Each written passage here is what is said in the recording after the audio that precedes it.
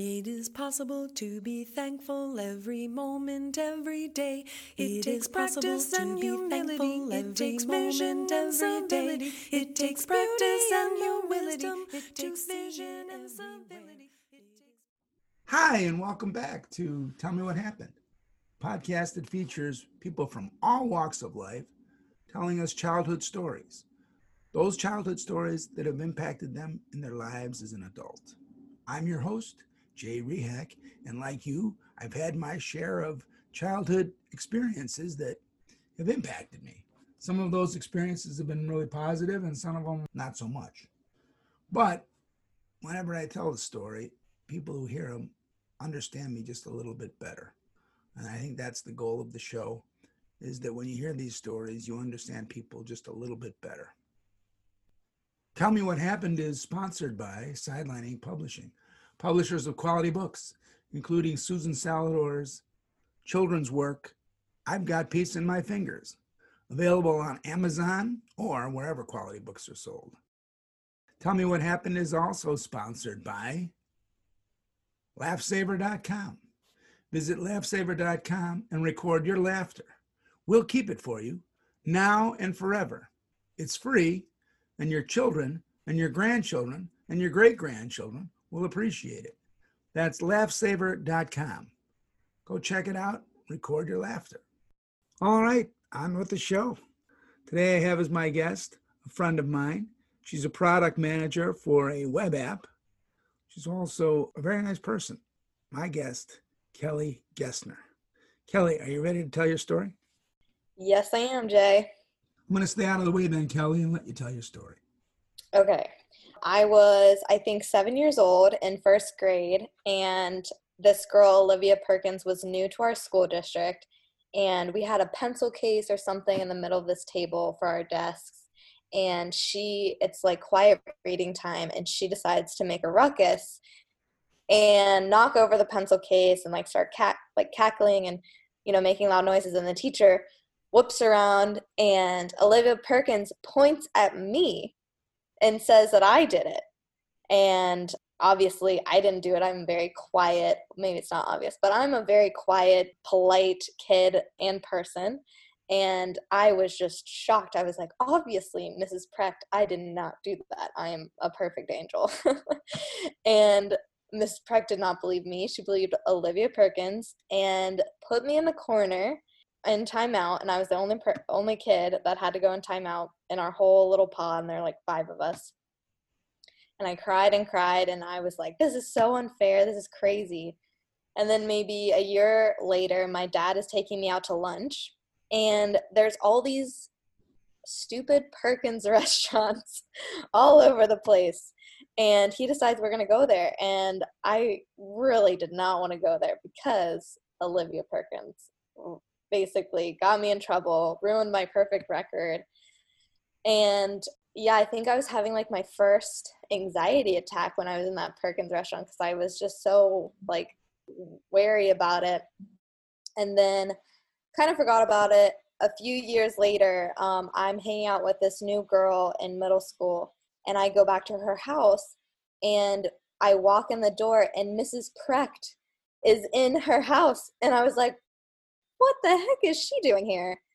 And I was like, oh, hey, Mrs. Precht, do you remember me? And she's like, oh, of course I remember you. And in the back of my head, I'm going, do you remember what you did to me? Unlawfully punishing me. And it ended up being this girl's grandmother. Mrs. Precht was this little girl's grandmother, and we really didn't hang out after that. I think my bias was way too strong, but she was nice, and it was a fine little play date. But I remember being utterly shocked that Mrs. Precht was in the house. I think it's also just it can be odd seeing your teachers outside of school. They're kind of mini celebrities. Oh, you have a life out. You don't live in the classroom. So that was also, a shock to me as well. But yeah, that's my story. So I feel so bad for that little 7-year-old Kelly or whatever, because you were planning on being the perfect child.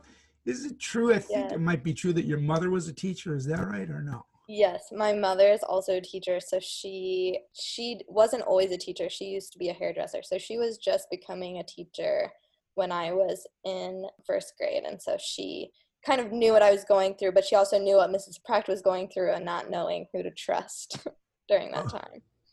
Hmm. Well, anyway, that's a sad story. Can you just tell us how do you think it's impacted you now as an adult?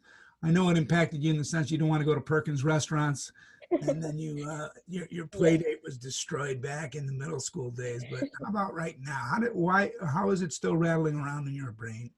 I think it rattles around because when things happen, when I'm on, the side of Mrs. Precht, when I look and see what's happening, I always know that there's two sides to every story. And so I try to get both sides. And I think it'd be very interesting to get Olivia Perkins' side of the story and just understand why she decided to make a ruckus in the middle of reading time and then blame it on me. I think there's probably a lot going on there. And so, yeah, I think getting two sides to every story and letting your gut tell you really what was happening. Because I feel like if Mrs. Peck just had let her gut tell her, Kelly obviously didn't do this, because I was honestly just such a good kid and I should have been way more. Sometimes I regret not being a little bit more rebellious, but that's just not who I am. All right. Well, thank you very much, Kelly. I enjoyed the story. Again, I feel bad for the little 7-year-old at the time, but you seem to be okay now, which is good. And I like the idea of learning to consider that there's another side to the story. And just in case Olivia Perkins is listening to this podcast, Yes. she is welcome to come on to the show. And I would love to hear her version of the story. Although it sounds like she was just looking for somebody to take the responsibility for tumbling the pencils or whatever. Well, thank you very much for being on the show, Kelly. I enjoyed it. Thank you, Jay. Thanks for having me. All right, that's our show. Thank you, Kelly Gessner. Thank you to all of you for listening in. Thanks to our sponsors, laughsaver.com. Remember to go to laughsavers.com and record your laughter. At laughsaver.com, we'll keep it for you, that laughter, now and forever. It's free, and your grandchildren and your great-grandchildren and your great-great-grandchildren will thank you for it. That's laughsaver.com. Also, Sidelining Publishing, publishers of quality books, including Scott Suma's timely work, Don't Act Like the President. And now we're going to end the show, as we almost always do, with Susan Salador's classic, Every Moment, Every Day. Ask Alexa to play Susan Salador. So until next time, this is Jay Rehak, asking you all to stay safe out there and try not to hurt anybody. It is possible to be thankful every moment, every day.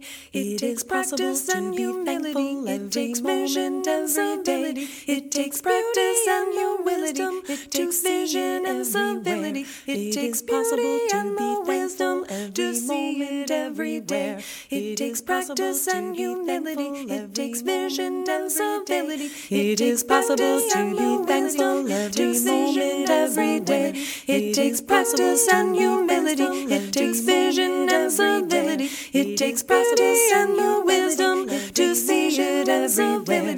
It takes practice and wisdom to see it everywhere. It takes beauty and the wisdom to see it everywhere. It is possible to be thankful every moment, every